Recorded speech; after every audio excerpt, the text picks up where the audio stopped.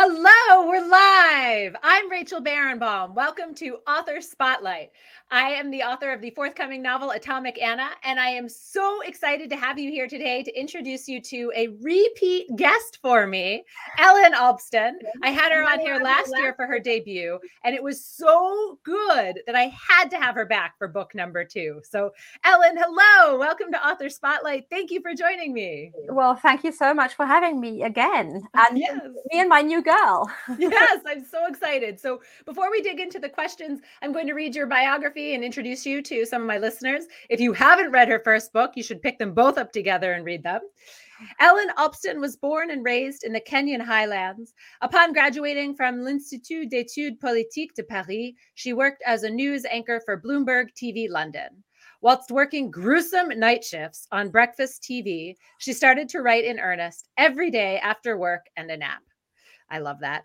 Today, Ellen works as an author and as a journalist for international publications such as Vogue, Standpoint, and CN Traveler. She lives in London with her husband, 3 sons, and a moody fox red Labrador. Ellen, welcome. I'm so happy to have you back. This is your second book, The Tsarina's Daughter. Look at that gorgeous cover. Wow. So tell me, what is this book about? It is really on the inside what it says on the tin. It's about the Tsarina's daughter, the Empress Elizabeth, who was the daughter of Russia's first Empress, Catherine I, and who lives the inverse of her mother's life. Because if her mother rises from serf to Empress, Elizabeth falls from unimaginable riches to rags before she rises from rags to Romanov. Oh, that is beautiful. Before she rises. I love that. Okay, but really, you have what is going to be a trilogy coming, right? So this is the middle part of, a 3-part novel series. Can you talk about the first book, right, and the second one, and how this whole series is coming together, and your vision here, please? Yes, the first book was my debut, Tsarina, which was published bang smack really for COVID and then the US elections. So aren't we lucky? We all know what that means as an author. Still, my girl overcame those problems as well, because that's what she does. She rose from being an illegitimate serf, so less than a slave, to being Russia's first ever ruling empress. As a prisoner of war, she met Peter the Great. After 10 years, he married her. After 20 years, he crowned her. At his death, she took the crown for herself. In the same time, we witnessed Russia's transformation from a backward nation to the beginnings of a modern superpower. So this is Tsarina. And in Tsarina, we catch a glimpse of Elizabeth, who is the heroine of the Tsarina's daughter. But when I started doing research about her, it was fascinating what sort of character sort of peeled itself from the shadows of time. I love it. Okay, so tell me about Tsarina's daughter. What do we have in here? So here we have Elizabeth, who is hailed as the world's loveliest princess. And very often, when you look at portraits from olden days, it's actually tough to tell what these people really looked like. But there's this fantastic portrait of Elizabeth painted by Louis Caravac, which was sent to Versailles because she was supposed to marry King Louis XV. And he held her as the world's loveliest princess, and she's really like a young Marilyn Monroe, all dewy-eyed and rosy-cheeked. But fate intervened. In my book, I have this little supernatural element of a forest spirit, a forest dweller whom she meets and who gives her a prophecy. And it's a very Delphic cards. They're tarot cards. Yes, absolutely. And it's like a dark choker, like a rosary bead, and she can work her way through her life with this prophecy. And yes, as I say, so she falls from unimaginable riches before she has to claw her way back and become who she is and claim what is hers.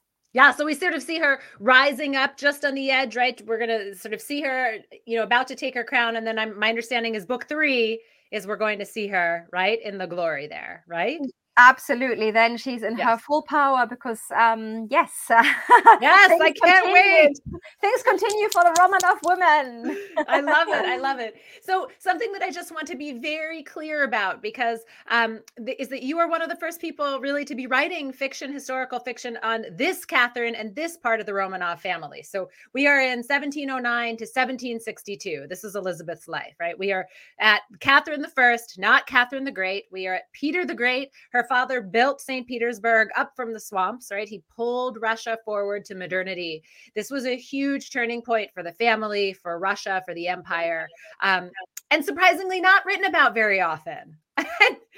Rachel, I mean, honestly, I can't believe my luck. Sometimes I feel like Howard Carter, who discovered Tutankhamun, and that I feel my girls, as I call them lovingly, because I'm completely obsessed with them, Yes. lingered sort of in the shadows of history waiting for me, because their predecessors, like Peter the Great, or then their successors, like Catherine the Great, made so much noise and shed so much light that they slid into the shadows of history. So, yes, I feel it's a gift, it's a privilege that I'm allowed to tell these stories of this unique century of female reign in Russia, which is the world's largest and wealthiest realm. Yes, yes, but women that we just never heard about in history, you are picking up and bringing forward. And another thing that I love about your books, the two, and I can't wait for the third, is that you show the side of Russia and the Romanovs. It's almost like an anything can happen. In America, we would sort of call it like the Wild West. I mean, it's easy to look back and say, well, it's your birthright, right? You're, and smoothly, I think people trace the line through the Romanovs or whatever. But in fact, right, starting with Catherine I, she was born a serf. Right? She rose up to rule Russia. It was like, by pure force and violence and genius, these women are pushing forward. Can you talk about that? You could be anything in Russia mentality. You are absolutely right, because these books are set in the very wild Russian Baroque. And a lot of people were shocked, especially when they read Tsarina and said, is this all true? And, I have to admit that if anything, I've watered it down, because it was just so shocking, just sort of this attitude, this lust for life, and sort of the flip side to it, this complete callousness and disregard for life. So if you rise in the morning and you're not quite sure if you're going to see the sunset the same day, you are going to celebrate and live the hell out of it in between. And this is just the mindset. And I suppose that's also why Daisy Goodwin said that it makes Game of Thrones look like a nursery rhyme, which is of course a fantastic quote. And it's unbelievable. Unbelievable. Yeah, it's a Romanov roller coaster. That's how I call it. Yeah. But you say that also because Peter the Great, right? He had epilepsy and was very afraid of, dying and what was going to happen. He had 15 children and Elizabeth was the only survivor, right? So there was this moment, this feeling of, is he going to make it? What's going to happen to Russia? Can you just talk to our listeners about that moment? I think you've described it as when Peter the Great dies, all of Russia, all of the world is holding their breath. What is going to happen? When Peter the Great died, definitely he had achieved so much, but he had started even more without having the time to finish it. And he himself rose every morning at 4 o'clock. And if you look at his letters, they're peppered with now immediately. I told you yesterday, why haven't you done it yet? So he was very aware of time slipping through his fingers. And when he died, Russia was not ready for his death. The country just plunged into this immense vacuum of power. And a little bit like in that famous poem of The Magician's Apprentice, I think you call it in English, by Goethe. There's a Walt Disney where he calls the spirits he cannot master. It's a little bit the same. Peter the Great had called all these Westerners into his country. And the very people he had called to save it and modernize it then brought the country to the brink of its demise. And this is when Elizabeth steps up to the plate and she becomes the first people's princess, playing the Russian card very cleverly. Yeah. So I have to admit that I was always tripped up by you talking about how beautiful she was and her beauty, because I really think of Russia and the Romanovs as brutal, right? As their strength and their sort of brutality, not the beauty. So I don't know. Could you just talk a little bit more about why that beauty was always, heralded and why people talk about that so much? I think she got the best of her parents. She had as a downside for a woman in those days, she had inherited the sensuous appetites of her father. So the Spanish ambassador said this princess does not have an ounce of nun's flesh on her body, which is very sweet. And others said she's got eyes as lively as a bird, sparkling blue. She loved life. She liked laughing. I think, like for her mother, her beauty was equally in her spirit. But as I say, do have a look at this Caravac painting and you'll be stunned. She was really, really cute. Right. I have to say. But so we have these two great women that you focused on, Catherine I and then her daughter, Elizabeth. Can you talk about, there's this push-pull between needing to be married, needing an heir, right? Knowing that you need to pass along the mantle, and yet also wanting to maintain power yourself. So how does that play out in their lives? The lack of an heir is really like a red thread that runs through actually the whole Romanov dynasty. There's a very interesting quote dating from 1633, so when the Romanovs were just voted into office, and it's Nikita Romanov who says the Romanovs are as cursed because our women are as wild as wolverines and our men are as meek as maidens. So there was something genetically wrong with the Romanovs that did not allow them to father or sire strong sons. And actually the true Romanov line died out with Catherine the Great's husband, who is the nephew of my Empress Elizabeth.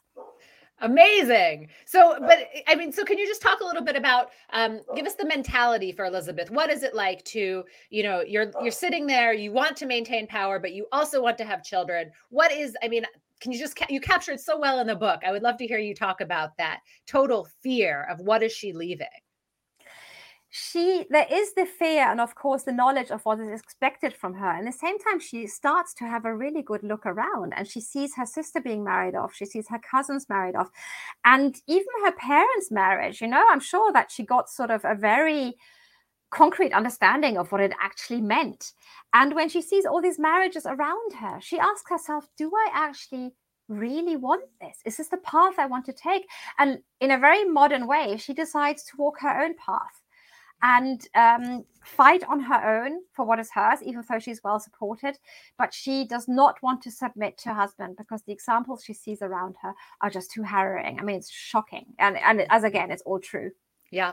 So we hear a lot in movies in Hollywood. I think there's this glamorized, valorized version of Mother Russia, right? That is an expression. You're smiling. I'm glad, because this is right. You hear this thrown around all the time. And yet I think that she felt it. Can you talk about that Mother Russia ideal and how she might have felt that?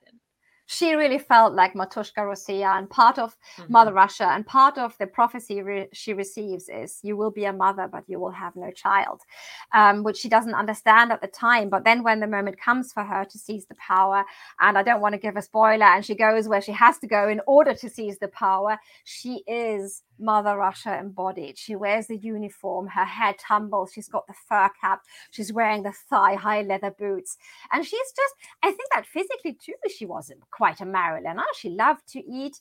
She was a real Slavic soul who very casually combined the most astonishing opposites in herself, but she was at ease with it. She didn't ask herself too many questions. She just went on living. Very Baroque again. Right. But I love it because I'm American. I live in the US right now. And it's this idea, you don't think of, our mother country in the same way and this duty in the same way. So I just love that you capture that so well. So I want to go back to, I think I've asked you this for the first book too, but there's so much violence in these books and in life then. And not as much sexual violence in this one as the first, but there's lots of it. How do you steel yourself to write that and decide what to share and not share in the books? I feel, first of all, I actually abhor violence. I can't see a horror movie. I can't see scenes in films where people beat each other up. I look away. I don't want to see it.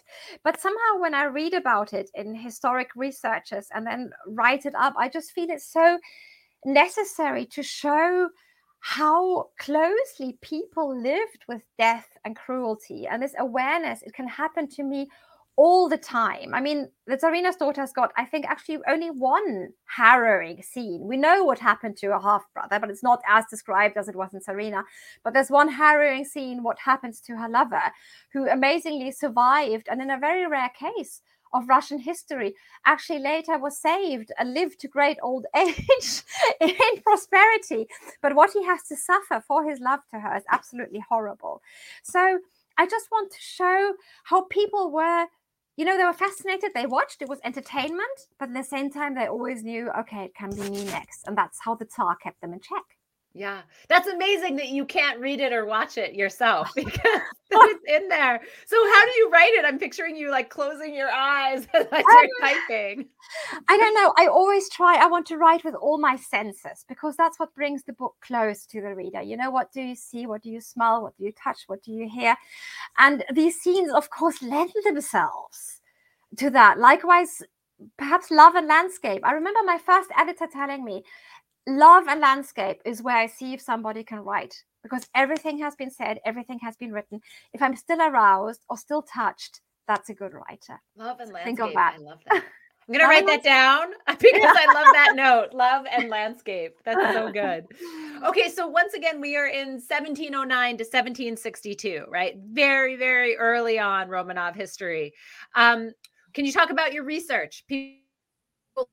Details are unbelievable. You talk about, right, what kind of curtains were hanging in her bedroom, right? I mean, these details are just insane. How do you find them? I just love creating these worlds. It's almost like weaving a loom with 1,000 threads to have this sort of tapestry that could cover a wall in the Winter Palace. Of course, if you do your research, you know that yourself. There are certain economies of scale. So for Tsarina, I did a year of research before I started to write, before I dared writing the opening sentence. So a lot of the basic knowledge was there now. The problem with Tsarina's daughter was, and I think that explains too why there was never a novel about her before, this is one of the most complex and complicated times in Russian history, which is very rich in complexities and complications. So in the first 5 years, the throne was orphaned 3 times. So just keeping as an author on top of that and, simplifying it, but sticking to the truth. So that was a lot of sort of tricky research. I had a lot of books open, especially as one person steps into the limelight who very little is written about, and that's her cousin Anna Ivanovna, who equally ruled as an empress. And there's only one book by an American researcher, which was published in the 1960s, which is about the Empress Anna. Oh my God. And I had to chase that down. And I think it's a cast out from a library in Mississippi. I had to look here, and it's standing in my shelf. And when it arrived, I bought a secondhand vintage. I was like, yes, I have the book about the Empress Anna. And it filled so many gaps about, how she starts operas, how circus, how so many things start that today stand for Russia. That's what's so interesting about the world too, that the modern Russia really rises from these roots that are described in the books. Yeah. I love that you just shared that story with us. Thank you about, how you tracked down this library cast off, because the research, I find it always does take these funny twists and turns, and it's finding things that are new that really interest you as a writer, which then interests us as the readers, right? For tracking down these details. Amazing. But then how much fact checking are you doing on these kinds of details, for what types of curtains are hanging, or, what sort of couch or, I don't know, divan they would have? Oh, I do all the time, and a lot, because, for instance, the archives of the Kremlin, the treasures the Kremlin harbors is just incredible, from everything from shoes to walking sticks to carriages to horses' saddles to, of course, the apartments have been revamped. But then you have images, especially about the Empress Anna. There are fantastic paintings about the way she held court with the jesters and the dwarfs and the parrots in the corner and the Moorish slaves who stood to attention wearing brilliant velvets. It's just this, it just looks like a theater scene to us if we look at it. And as much as I love Elizabeth as a heroine, I actually loved Anna as a villain. And the quality of a book falls and rises with the quality of the villain. Oh, you have so many good golden tidbits, diamonds there. I love it. Just, that's a good one. Write that one down too. All right. So we have Sherry Brown is listening. Thank you so much. Hi, Sherry. And she wants to know, what is the most rewarding and challenging part of writing your books? I think rewarding is to getting to know the person and actually try to imagine her almost as a modern woman. And so you have this very strict framework of historical research. It's almost like in the Olympic Games, when you have duty and ice dancing and you've got the free part. So the duty is, for me, the historical framework. And the free part is then actually to make my heroines walk almost like modern women. Of course, I wouldn't say like, okay, Queenie or something like that. But I still want to have them relatable. And of course, the question of emotions. What was it really like? And that is immensely rewarding. They almost become like friends. But the challenge is to get there. So it's like a Janos face. Thank you. That's a really good question. Yeah, that was great. I love that you dig into these women. Do you have historians that I feel like you're having conversations with historians all the time. Are you? Ish. Because here in London, where I live, is this fantastic school of Slavonic studies. and where one of the professors actually wrote my Bible. It's called Russia in the Age of Peter the Great. And in it, she answers, I think it's 1,000 pages, and I've read them all. And she answers all the questions, what they ate and how they traveled and how they lived. And of course, the changes that happened there in Russia. But equally, I quite often just shoot them an email and ask, what is this? Or can you help me with this article? Because I've seen in the footnotes, I check the footnotes of the book, and I see that there's a fantastic article written in some forgotten journal of the 1970s, and they find it for me and send it to me. So it's fantastic. It's like a symbiosis. I love it. Okay, so my listeners have been asking me to ask authors to read a little bit from their book. So this is totally new. We're going to see how it goes. So people listening or watching, please let me know what you think of this new feature. But Ellen, I'm so excited to hear your voice, because your accent, your voice, just your energy, I love it. So would you please read a couple of paragraphs for us? Give us the flavor of the Tsarina's Daughter. Okay, so here comes the first page of the Tsarina's Daughter, just as in case you haven't seen the book yet. Here it is. Prologue. In the Winter Palace, St. Nicholas Day, December 6, 1741. Ivan is innocent. My little cousin is a baby, and as pure as only a 1-year-old can be. But tonight, at my order, the infant Tsar will be declared guilty as charged. I fight the urge to pick him up and kiss him. It would only make things worse. Beyond his nursery door, there is a low buzzing sound, like that of angry bees ready to swarm the Winter Palace. Soldiers' boots scrape and shuffle, spurs clink like stubby vodka glasses, and bayonets are being fixed to muskets. These are the sounds of things to come. The thought spikes my heart with dread. There's no other choice. It is Ivan or me. Only one of us can rule Russia. The other one is condemned to a living death.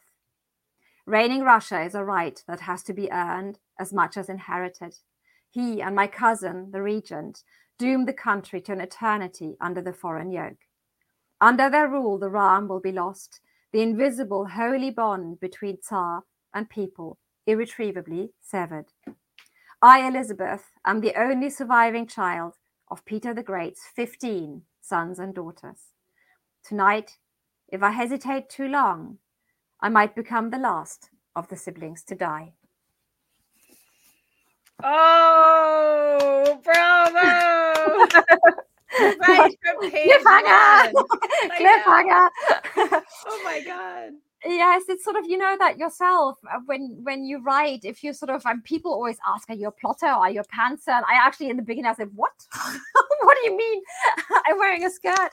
I think it's this moment, if you do a prologue, that you look for that moment where you can draw the reader right in. And my American publisher was the one who just gave me this incredibly valuable advice. If we speak about tidbits, he said, Ellen, I want the conflict on page 1. Okay, Russia can have only one ruler.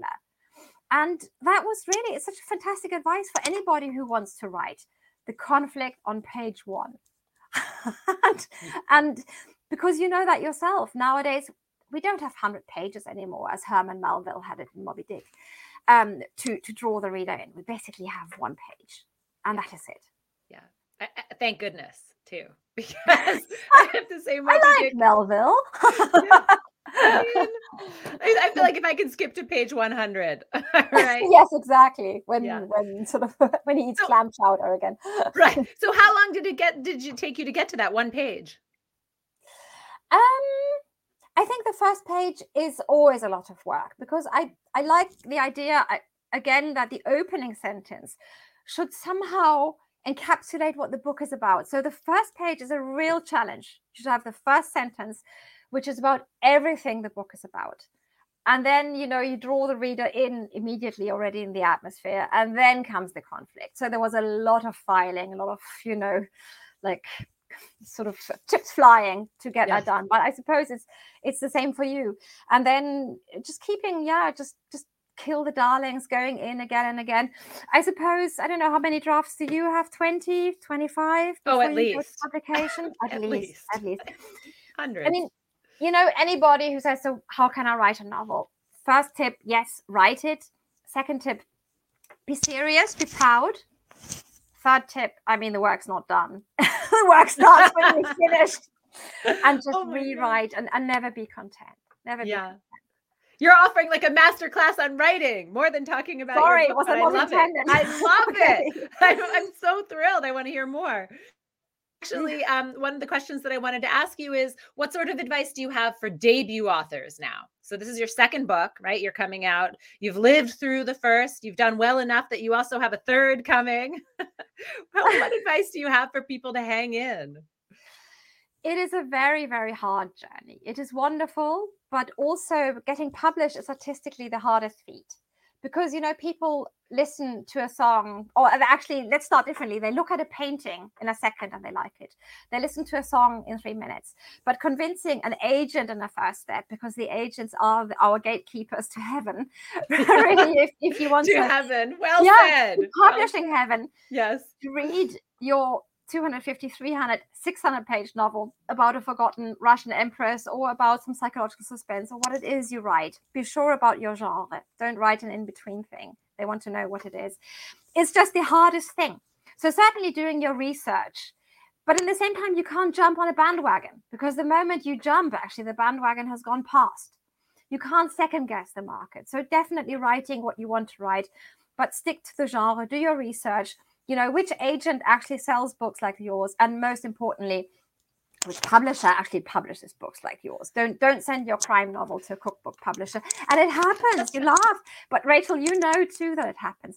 But it is the hardest journey. But when it happens, it's incredibly rewarding. Yeah. It's funny. I had the privilege of interviewing Jennifer Egan. She has the book, The Candy House, coming out next week. And I was interviewing her, and she said, if you also, if you want to write it in a certain genre, talk to me about those books. Don't talk to me about TV shows that you watch or movies, right? And when you're talking to editors and agents, talk about books. If you're going to be writing books, don't talk about TV. I thought that was also brilliant advice. Exactly. Of course, we'd all love, to sort of have a treatment adapted. And a friend of mine who lives here in the same London village just got her book options, and we sort of celebrated. We had champagne together. It's fantastic. But it's true, that's a second step. It might not happen.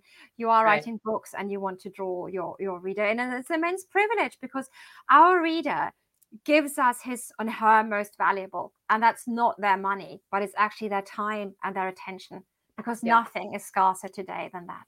Yeah, I love that. So what are the movie or TV or adaptation plans? Hey, I thought we shouldn't talk about that. Okay. Well, I've written a treatment, and I've actually written 2 treatments. One is just for Zarina, which was my debut novel.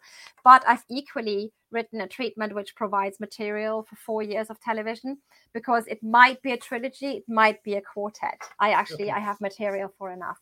Okay. And it's just, if you imagine The Crown meets Game of Thrones meets Downton Abbey, because it's not only the Romanovs, but equally 4 other families that get drawn into this vortex of feminine passion and power that flies into the face of the brutally determined male patriarchy. And it's just the most fantastic story. I just love my girls. As I say, I can't believe how lucky I love them. And thank you for loving them too. Yes, but sorry, just to clarify. So Jennifer Egan was not saying you should not look for your book to become a movie. She was saying that you should look to books as what you love and as comparables, right? Oh, yes, of course. Yes. Yes. Not talk about. Yes, exactly. Sorry. So I wasn't clear about that, but okay, great. And so before we wrap up, tell me about the next book. When is it coming? The third part of the trilogy, and what should we expect? Well, hopefully next year. And of course, the third part of the trilogy has to be about Catherine the Great, because it's been leading up to her. I'm still reading. I've started to write. Sometimes I almost, because she has this mediatic omnipresence, I was hesitating. But boy, she is a fantastic character. And I love that she's German. I'm of German origin. So we have a lot in common. And of course, with the economies of scale of research we've done, hey, she rocks. Oh, well, I can't wait. Ellen, thank you so much for joining me. Thank you for writing these beautiful books. Everyone should go out and grab a copy right now. It's called The Tsarina's Daughter. Go out and buy one. And Ellen, may you sell many, many copies. Oh, I hope so. Thank you so much for having me. And bye-bye to America. Bye. Thank you.